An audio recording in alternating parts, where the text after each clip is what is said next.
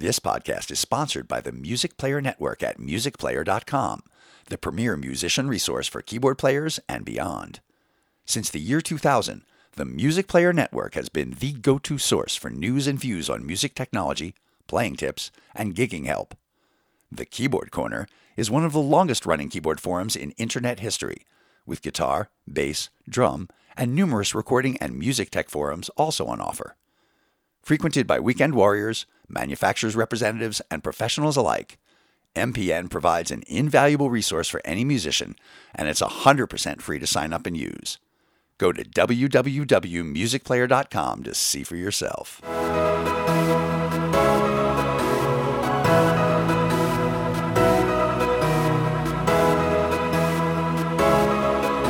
Hello and welcome to the Keyboard Chronicles, a podcast for keyboard players of the gigging variety. I'm your host, David Holloway, and I'm absolutely pumped to be here as always. And Paul, good to have you back. I'm excited too. So for those of you that listened to part one of our Steve Nathan interview, I'm sure you're chomping at the bit to hear part two. In part two, we delve even deeper into a lot of the artists that Steve's worked with, and also cover off a lot of our standard questions with his fascinating insights in response to them. So hope you enjoy part two, and we'll talk to you after the show.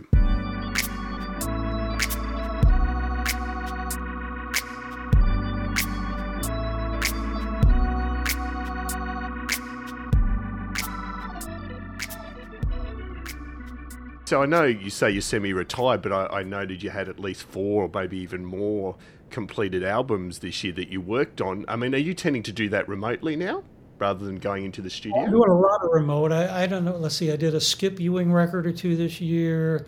I did Keith Ford. I mean, these are in studio records. Yeah, but you know, like a lot of people, when COVID hit, and somebody on the television kept saying, if you're elderly with an underlying condition, you need to stay out of here and whatever. So when COVID hit, I started staying home a lot more.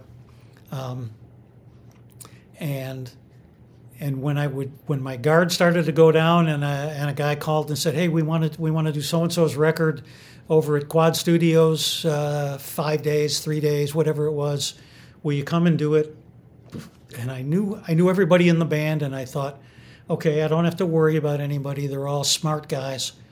So I took the record, and 2 weeks after I'd spent 3 days sitting on a couch this close to a fellow musician, I find out he's unvaccinated and he's in the hospital fighting for his frickin' life.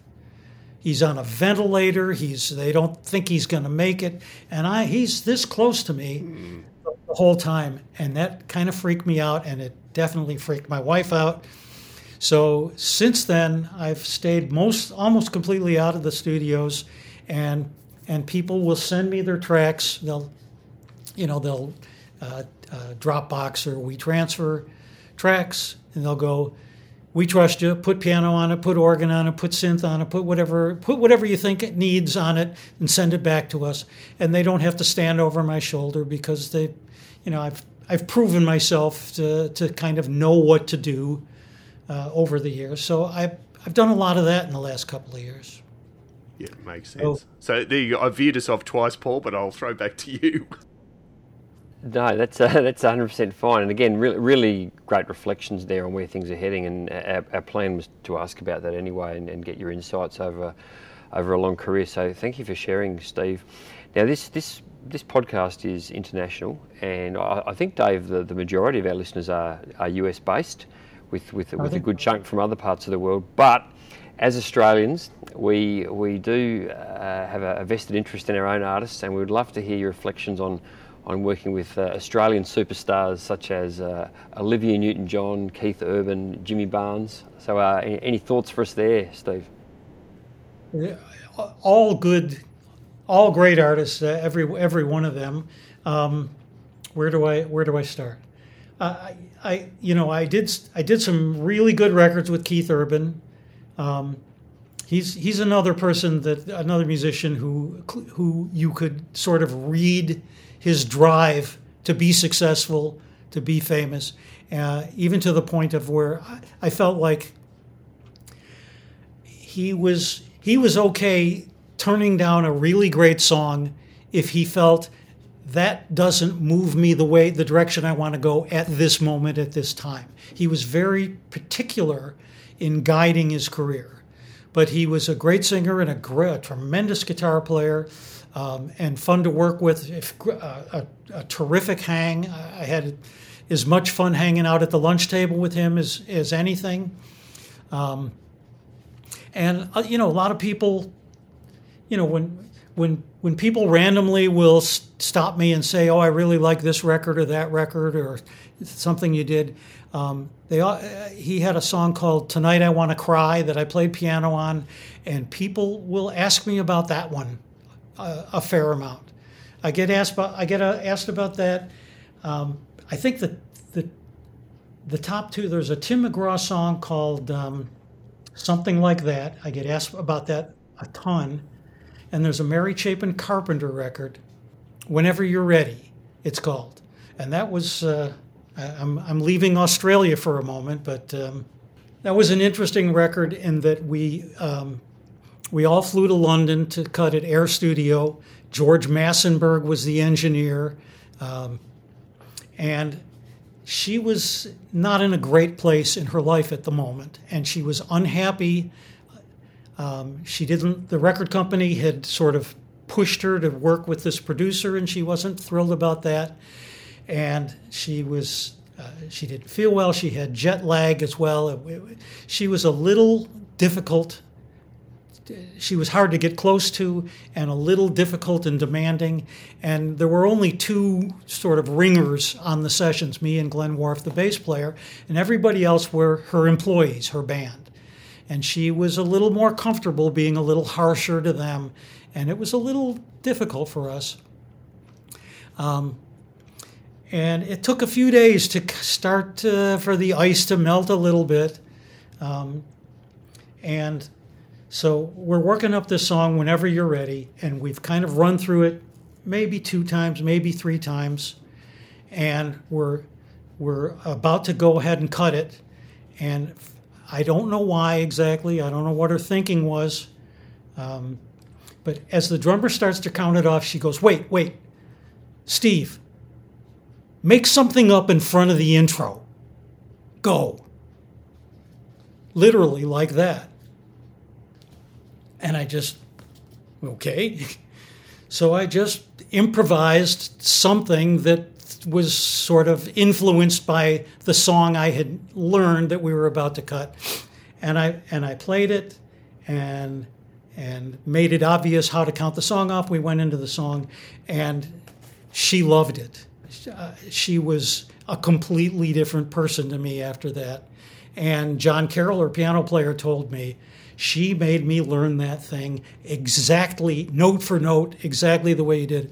So apparently it was, I don't know, it was better than I thought it was, because keyboard players, piano players, I'll run into them, and if they mention, "I heard you on this" or "I heard you on that," that song comes up almost more than any other. So back to Australia, Steve. I did Olivia Newton-John. You, if you knew her, she couldn't be sweeter. She was just wonderful. We had a lot of fun. We made some good music. She had a manager who looked exactly like Bob Hoskins. I remember that, and I teased him about it a little bit. But yeah, she was great fun. She was a lot of fun. Jimmy Barnes, I love Jimmy Barnes. He was my kind of singer. He was my kind of attitude. We played a lot of really cool old soul stuff that we didn't record or that didn't get on the record. And at the end of the day, the record company took maybe 4 or 5 of the things we cut, and they made them put it out on a record they made them go into another studio and cut a bunch of old, I think the only thing we had that he wanted that they were willing to keep, we did cut a Mustang Sally that was pretty smoking. I know everybody hated Mustang Sally at that point, but this was a pretty smoking track. But the record company decided you've cut too many obscure old R&B songs, old Dan Penn songs, and Spooner Oldham songs, and they made him cut a bunch of the chestnuts that everybody would know, and that was the way the record came out. But man, I love Jimmy Barnes. I loved his singing. He's not the most obvious soul voice, Steve, but when he nails it, he nails it. Yeah. No, he's got it. I mean, it's a unique soul voice because he's got that really raspy, raw rock voice, but he loves soul music. I mean, that's what he would rather sing. It's certainly his passion, and I'll tell you something as well, Steve. And I have mentioned this to you on the keyboard forum that we're both part of, but it's something that's really worth mentioning for our listeners and viewers as well. So.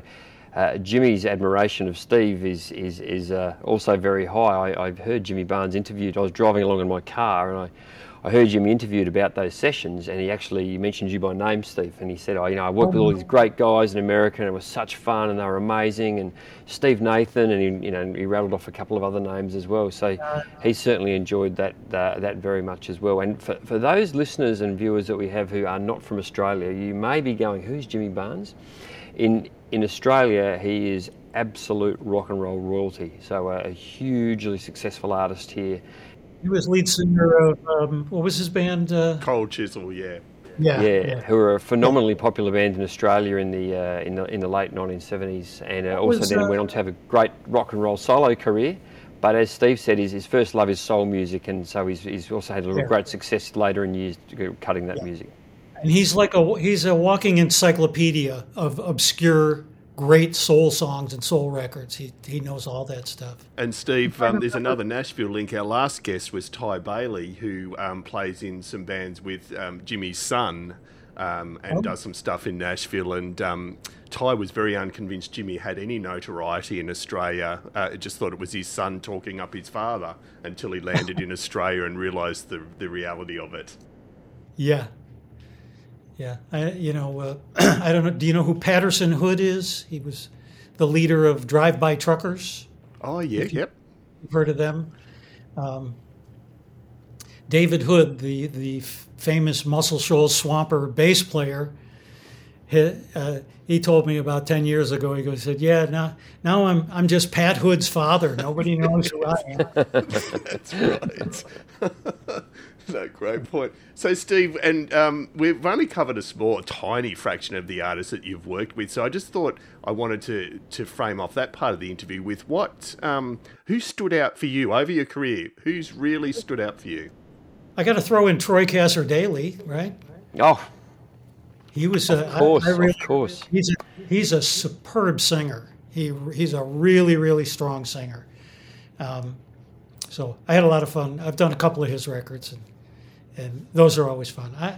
I'm always going to be happier if you've got a real singer in the headphones. And as everybody knows, these days a lot of people get record deals who aren't really singers, and they look great on camera. They got all the moves and the poses, and they sing okay. And you're going to tune them up, and you're going to do whatever you can. But when you get somebody like Troy in your headphones, or Olivia, Jimmy, I've been really fortunate to have some really, really great singers, and that just makes your whole day, your whole gig better. Yeah. Absolutely. So Steve, across your whole career, who are the standouts for you that we haven't covered? Because I feel like, as I said, we've only covered a fraction. What are the highlights that we perhaps haven't covered off? Some of my favorite records ever were Trisha Yearwood's and Sarah Evans and Leanne Womack's records. These are all just really superb singers, really, really great singers. And the kind of artists who recognize who can tell a great song, a really well-constructed great song from a pretty good song. So I've cut some really, really strong things. Wynonna Judd is a great singer. She can be difficult at times to depending on what's going on in her personal life. But she was always great to me, and she always just sang her ass off in the phones. I'm going to mention somebody you've never heard of, and you'll probably won't even be able to find. Dave Bryce and Mike Martin once asked me what was my favorite record I had done ever, and there are so many, but what popped into my head was a guy named Herb Jeffries. And you'll have to look him up, because Herb Jeffries he sang with Duke Ellington in the 30s. Wow. He was 84 when I met him, and he cut his first record for Warner Western, because in the late 30s and 40s, Herb Jeffries was a singing star. He had a big hit with a song called Flamingo, and it struck him that on Saturday mornings all the kids went to the movie theater to see that week's serial of a Western of some sort. And it bothered him that there were no black cowboys. So he created this character, and he made movies. But he cut a record with Jim Ed Norman producing for Warner Western. It was a small budget, and it wasn't direct to disc, but it might as well have been. It was called The Buckaroo Banzai Rides Again. And every song we cut on the record, we got one take. That we didn't fix, we didn't go, let's try it again. We did one take of each song. He sang them live, we played them. And if you made a mistake, too bad, it was on the record. But Herb Jeffries was just the coolest guy I think I'd ever met. And he had this big, deep baritone, and he was singing these cowboy songs in just the coolest way. And there was just something so exciting about hearing him singing, playing these kind of simple, some of them even goofy songs, and knowing that you were going to play, and you didn't have that luxury that most studio players have of, hey, wait, let me go back and redo the bridge, or let me take that again, or, hey, I made a mistake in the second solo, can I punch that in?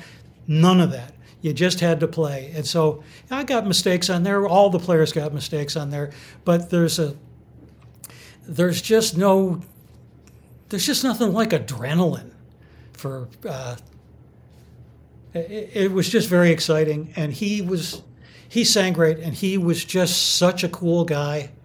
And he walked out of the vocal booth after one song, and he walked over to me at the organ. I'm sitting behind my C2. He walks over to the organ after the take, and he goes, "Son, I believe you got a little spook in your wood pile." That's good. And Steve, apparently he was the Bronze Buckaroo, Google tells me. Yes, the Bronze Buckaroo. It was so much fun, and I still listen to it to this day. My wife has it has the CD in rotation in her car, and it never leaves. We listen to it all the time. It's one of those records that it just comes on and it makes me smile. It's not the same kind of smile as something else maybe. And I've got some records where the record really called for what I would call showing off. It was a record, I can't think of a good example maybe, but it was the kind of a record where hot playing was a part of moving the message forward. So I've got some records where I have a lot of fun, and I'm whipping up, and Lee Sklar said, "You sound like you're rolling an orange up there on the piano one time." But I'm typically the guy who's thinking. My focus is entirely on what does this record need? What does it need from me for this artist to be successful communicating what they want to communicate? And if that means playing almost nothing, that's what I should do. I listened to, I just mentioned Mary Chapin Carpenter earlier. She has a song on the same record called The Dreaming Road. I might have played 15 notes on that record, but I chose every one of them very specifically to do something. And I let the synth pad move the record where it needed to go without ever getting in front of or competing with her lyrics, which were what mattered on that thing. So, yeah, it's a different focus. Yeah, I suppose the playing has to really serve the song. It's what it boils down to, one way or the other.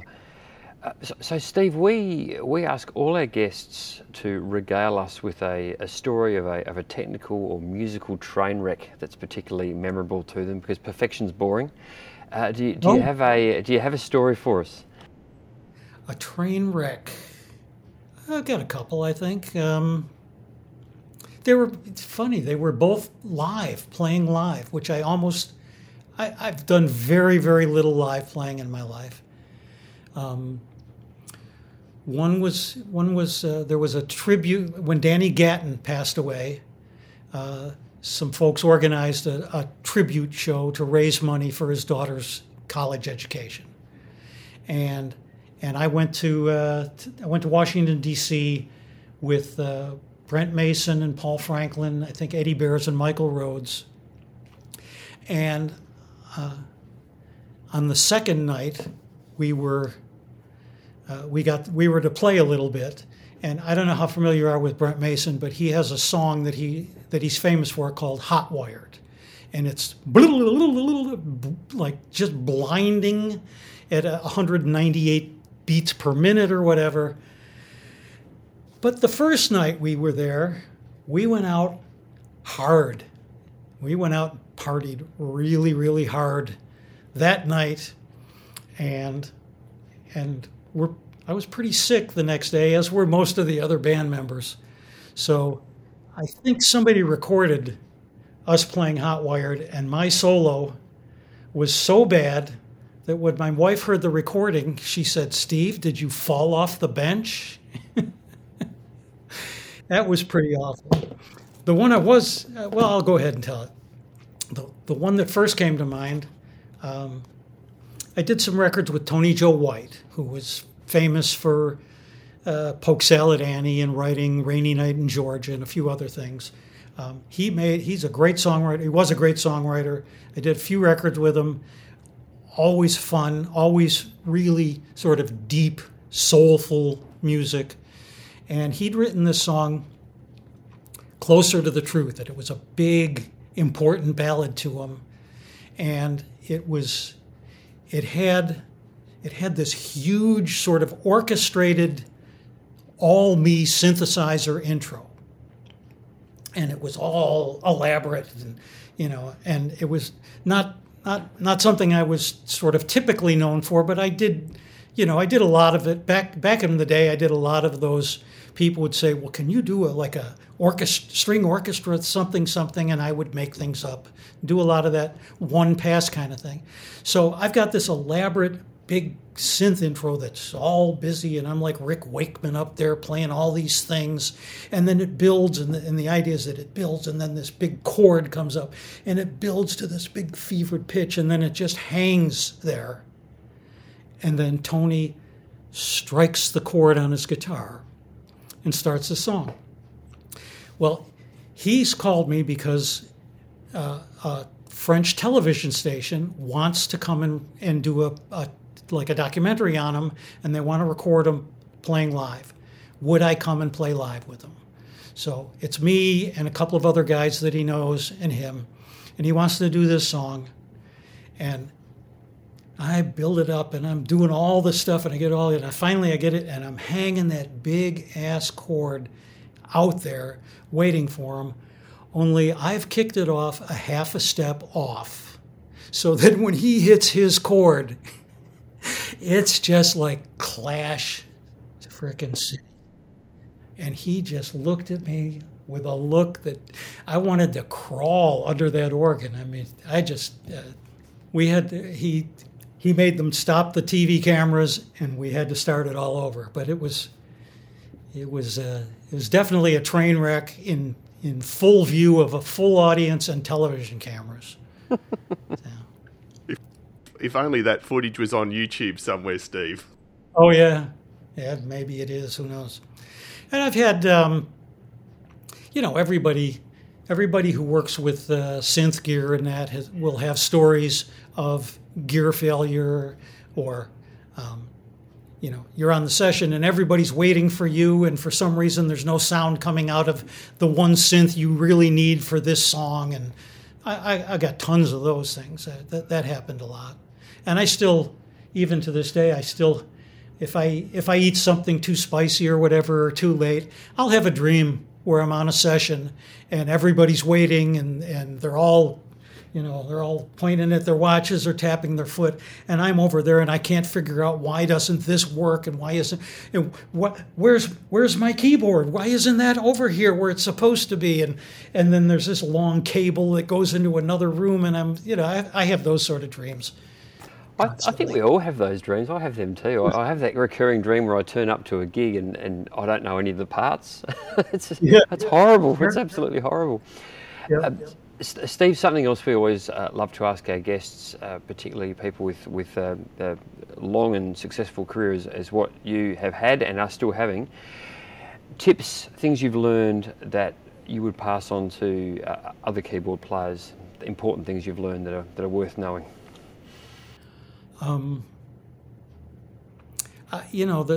Listening is the most important thing. Paying attention and listening, and I think I've already covered this. Knowing that you're not there to show your ass to the world. You're not there to shoehorn something that makes you look good onto somebody else's record. And that happens. I mean, there are some really successful players who approach record making with, what could I do that will make me look good? And I think that's just a shame. But it's paying attention. I'm not the guy who's going to tell you show up 20 minutes early and do this and do that, because I was late to every session I probably ever went to. And I did find, over the years, I've found that if you're really good at the job, people want you, even if they know you're going to be 15 minutes late, or even if they think you're kind of an asshole and you got a bad personality. People would rather work with great talent who's really easy to get along with and fun to get along with. But if it comes down to a choice between somebody who's a dick who really can play it great versus somebody who's a lot of fun to hang around with but isn't really going to light any fires, they're going to take the dick. They're going to hire that person. I used to work in Atlanta with a piano player named Oliver Wells. He was a minimum of an hour late to every session I ever did with him. But holy crap, did he play great when he got there. And so he had a career. He was just that good. And there've been some guitar players with a lot of attitude. Some of that goes with the territory. And then there's this, there's also I don't know if this is a tip or not, but you have to be able to read the room, and you have to recognize at some point, am I of value? Am I bringing value to these people? Do I have what they want? And I guess I'm saying this because for years I've seen musicians sort of come and go who are terrific musicians. They play great.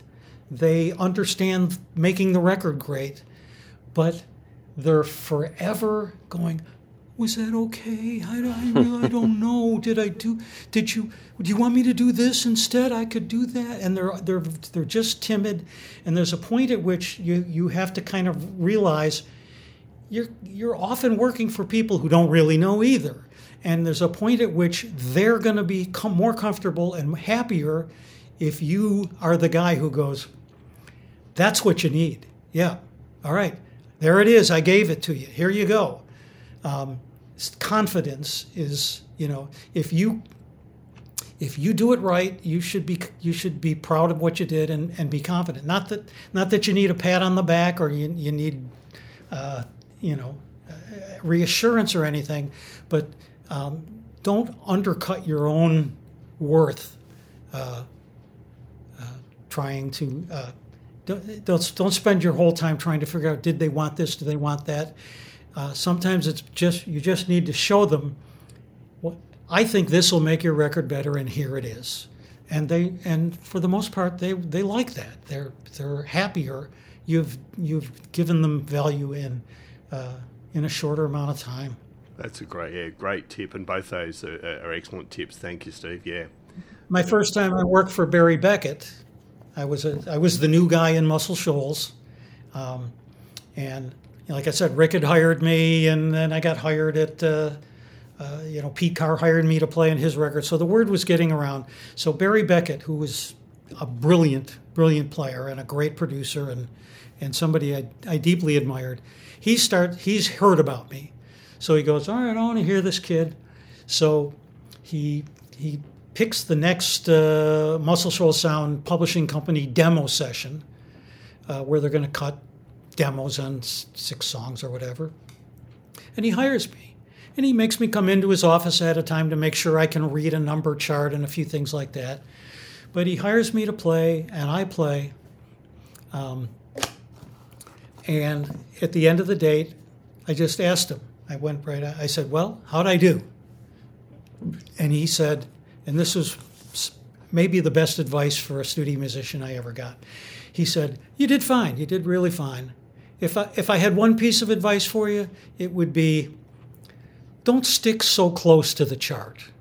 And so for years, if there was a choice between me and a guy who kept his head down and his elbows in and only played what it said on the paper, I got the gigs. So. Yeah, that's a superb piece of advice, and that translates well into the live arena as well. I think, that's brilliant. So no, thank you. And Steve, we're not a tech-focused podcast, and given the variety of your career, I'm not going to dig too deep into keyboards themselves. But what sort of are your go-to keyboards now when a project comes up, including probably what's sitting behind you? What are the things that you just? I'm assuming it's things like the Whirly and the B3 and stuff like that. But what are your staples? Well, for years I got to Muscle Shoals, again, like I said, I was the new guy and trying to get work, and this was 1977, I think. And as I'm sitting around thinking, I might get into these studios, I should up my game a little bit. And I remember I said, they got these things called synthesizers. I should get one. Nobody has one here. And I remember I ordered an Oberheim 4-voice through the mail or whatever, to be delivered.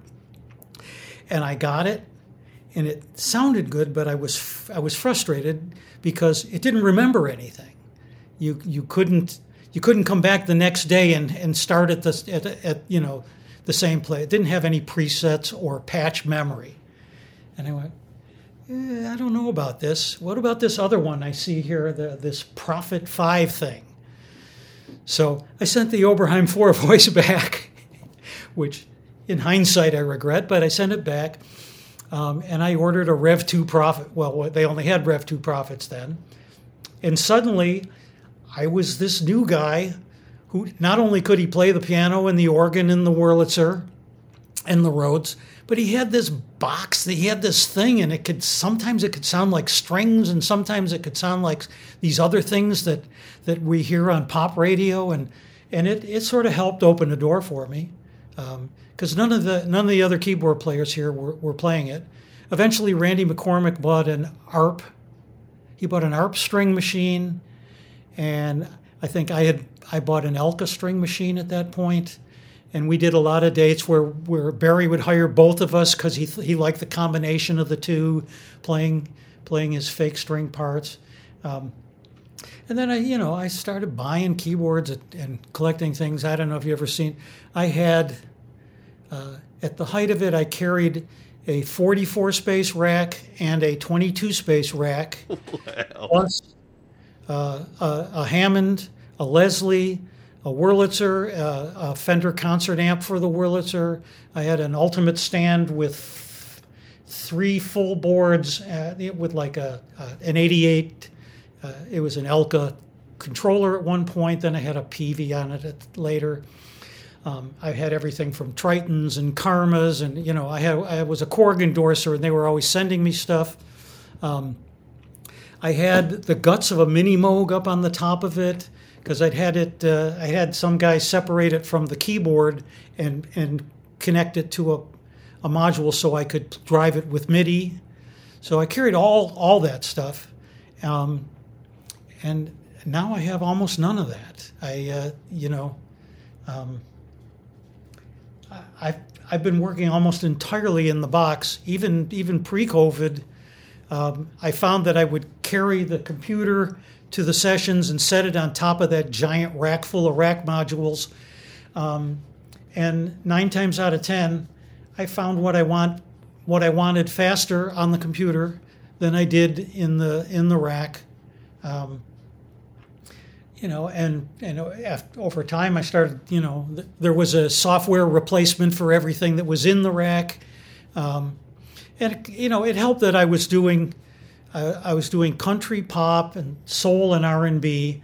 So I wasn't doing any prog. I wasn't doing any really sort of progressive pop music. So I wasn't frequently called on to create really synthy synth sounds. So I was less dependent on my JD990 or my whatever I had in hardware boards. I was much less dependent on them. I did make up some sounds from those boards back, years and years ago that I've never been able to remember how I made them, and I've never been able to imitate them exactly with software or whatever my current hardware was. But I remember I did a record with Mick DeVille, and he has a cut called Italian Shoes. And I remember I did a sound in the intro that I played with a breath controller, and I don't remember what synths I was using, but it was probably a DX and something else. But it was just a really kind of a cool sound. It didn't sound exactly like a synth, but it didn't sound like an organic instrument necessarily. But it's sort of one that got away. And I also, I've had a philosophy pretty much my whole career of never going, ooh, this was a great sound that I used on this record. I'm going to be sure and save that so I can use that on this other record another day. I went exactly the other direction. I made sure that if I liked the sound that I had, I made sure that I saved sort of the basic framework from which I built that sound, but I never saved anything so I could use it again. I sort of prided myself on when I needed to program sounds for a session, I was always going to sort of go, bring up some building blocks that I knew would get me close, and then proceed to find an individual sound for each record. Yeah, great approach. No, that keeps it fresh too. No, that's excellent. Steve, another standard question, and I think you actually may have answered this before we started recording partly, and that's where we ask our guests to tag other keyboard players they would love to hear interviewed on their career. So you definitely mentioned an Australian person that we are chasing, and that's Ray Thistlethwaite. Oh, yeah. Thistlethwaite. Yeah, but he goes by Sun Ray now, doesn't he? I think in some, and I know he was just out in America touring with, was it Steve Vai? Anyway, he was doing something recently, and he's iconic in Australia as well. But anyone else, Steve, that you go, oh, gee, I'd love to hear about their career? Well, I mean, obviously, if you could get Matt Rollins, he would be great. I think Gordon Mote would be an interesting interview. He's more of a piano player and organ player, and not so much a synth gear guy, but he can certainly get his way around.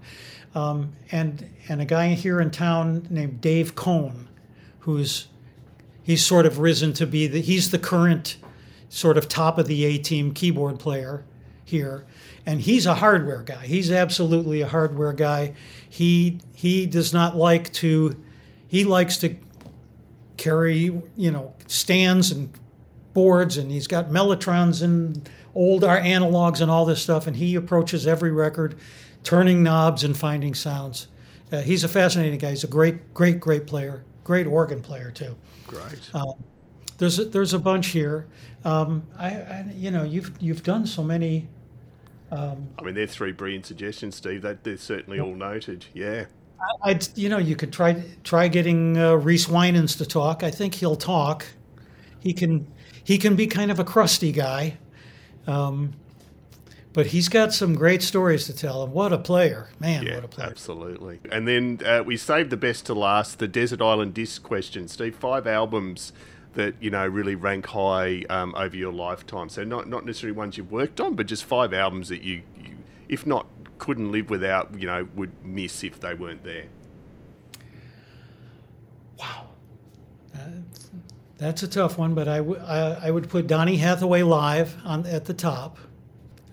I definitely at the very top with the Donny Hathaway would be the Ray Charles Genius plus Soul equals Jazz. And then I might make the next 3 all Ray Charles compilations, but that's probably cheating. Somebody was once grilling me about Steely Dan. They were complete Steely Dan freaks. And they were going on and on about how great this was here and that great that was there. And I like Steely Dan. I've liked every one of those records. But I remember I said to him, and this is how long ago it was, I said, well, I do like Steely Dan, but I'm not going to take Ray Charles off my iPod to make room for him. So, the other records that seem to be popping into my head were from my childhood. I loved the Ray Bryant Little Susie record and Bobby Timmons Dis Here Dat There. And I know I'd take Herb Jeffries' record there because I listen to that all the time. Oh, there you go. Well, there's your 5th. Herb Jeffries is your 5th. Is that 5? You've done well. That's good. No, you've done better than most. So that's excellent, Steve. And look, we can't thank you enough for taking the time. And if ever there was an appropriate application of the phrase "we've only barely scratched the surface," it's in the context of this interview. And you mentioned Lee Sklar before. If ever there is someone else that should be doing a daily YouTube update like Lee does, it should be you, Steve. I reckon you could get through at least a couple of 100 episodes, and they'd all be fascinating. So we can't thank you enough for taking the time, and perhaps we may have to follow up with you at some stage in the future. I had a lot of fun.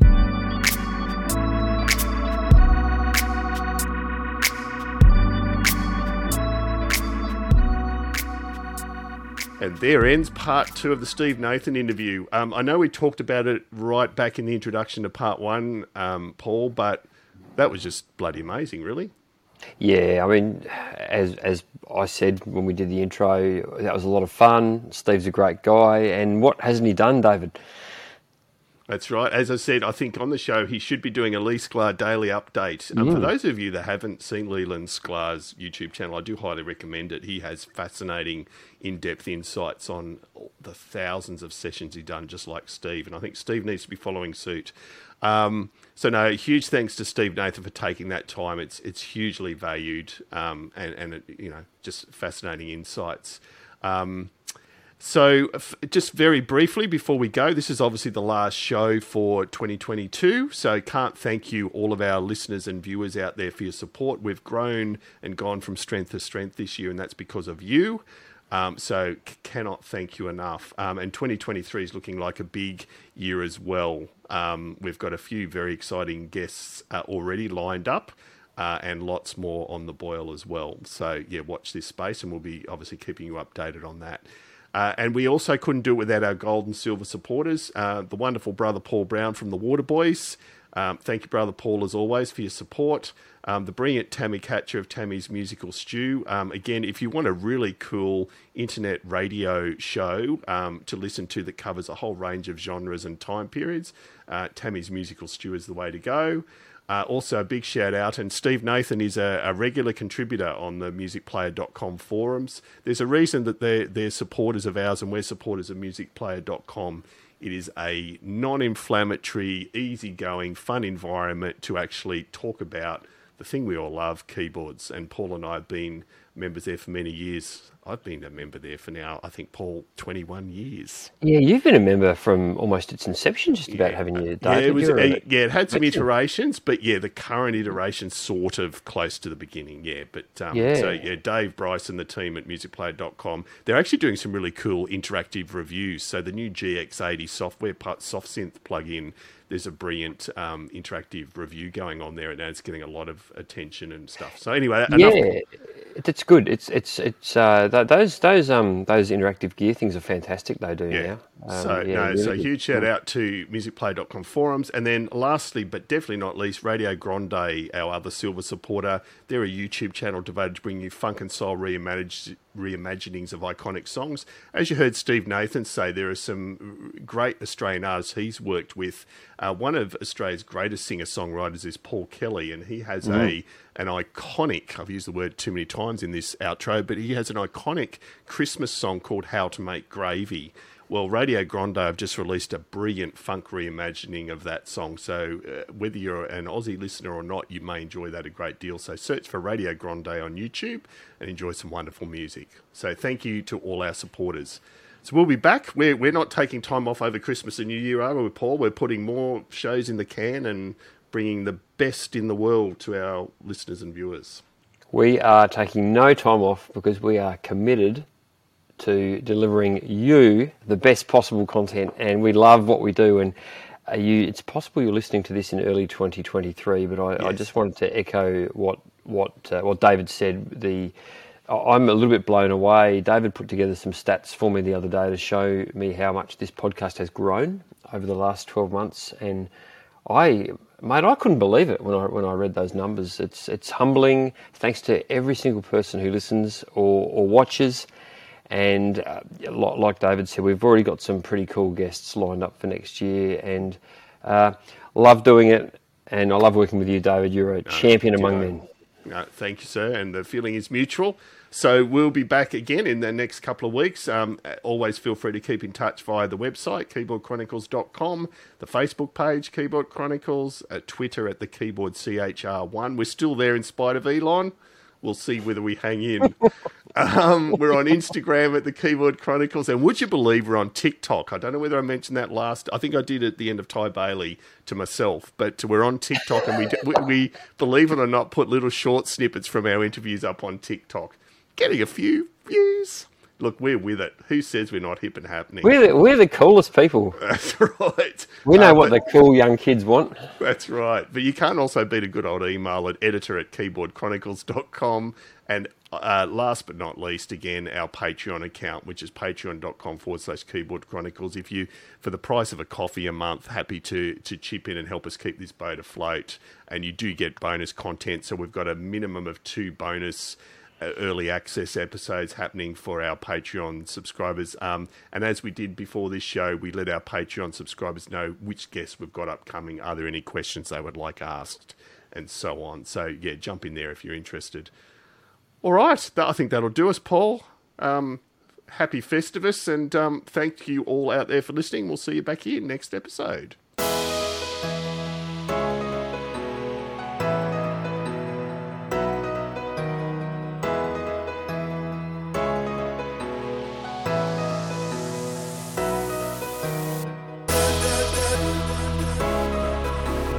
Da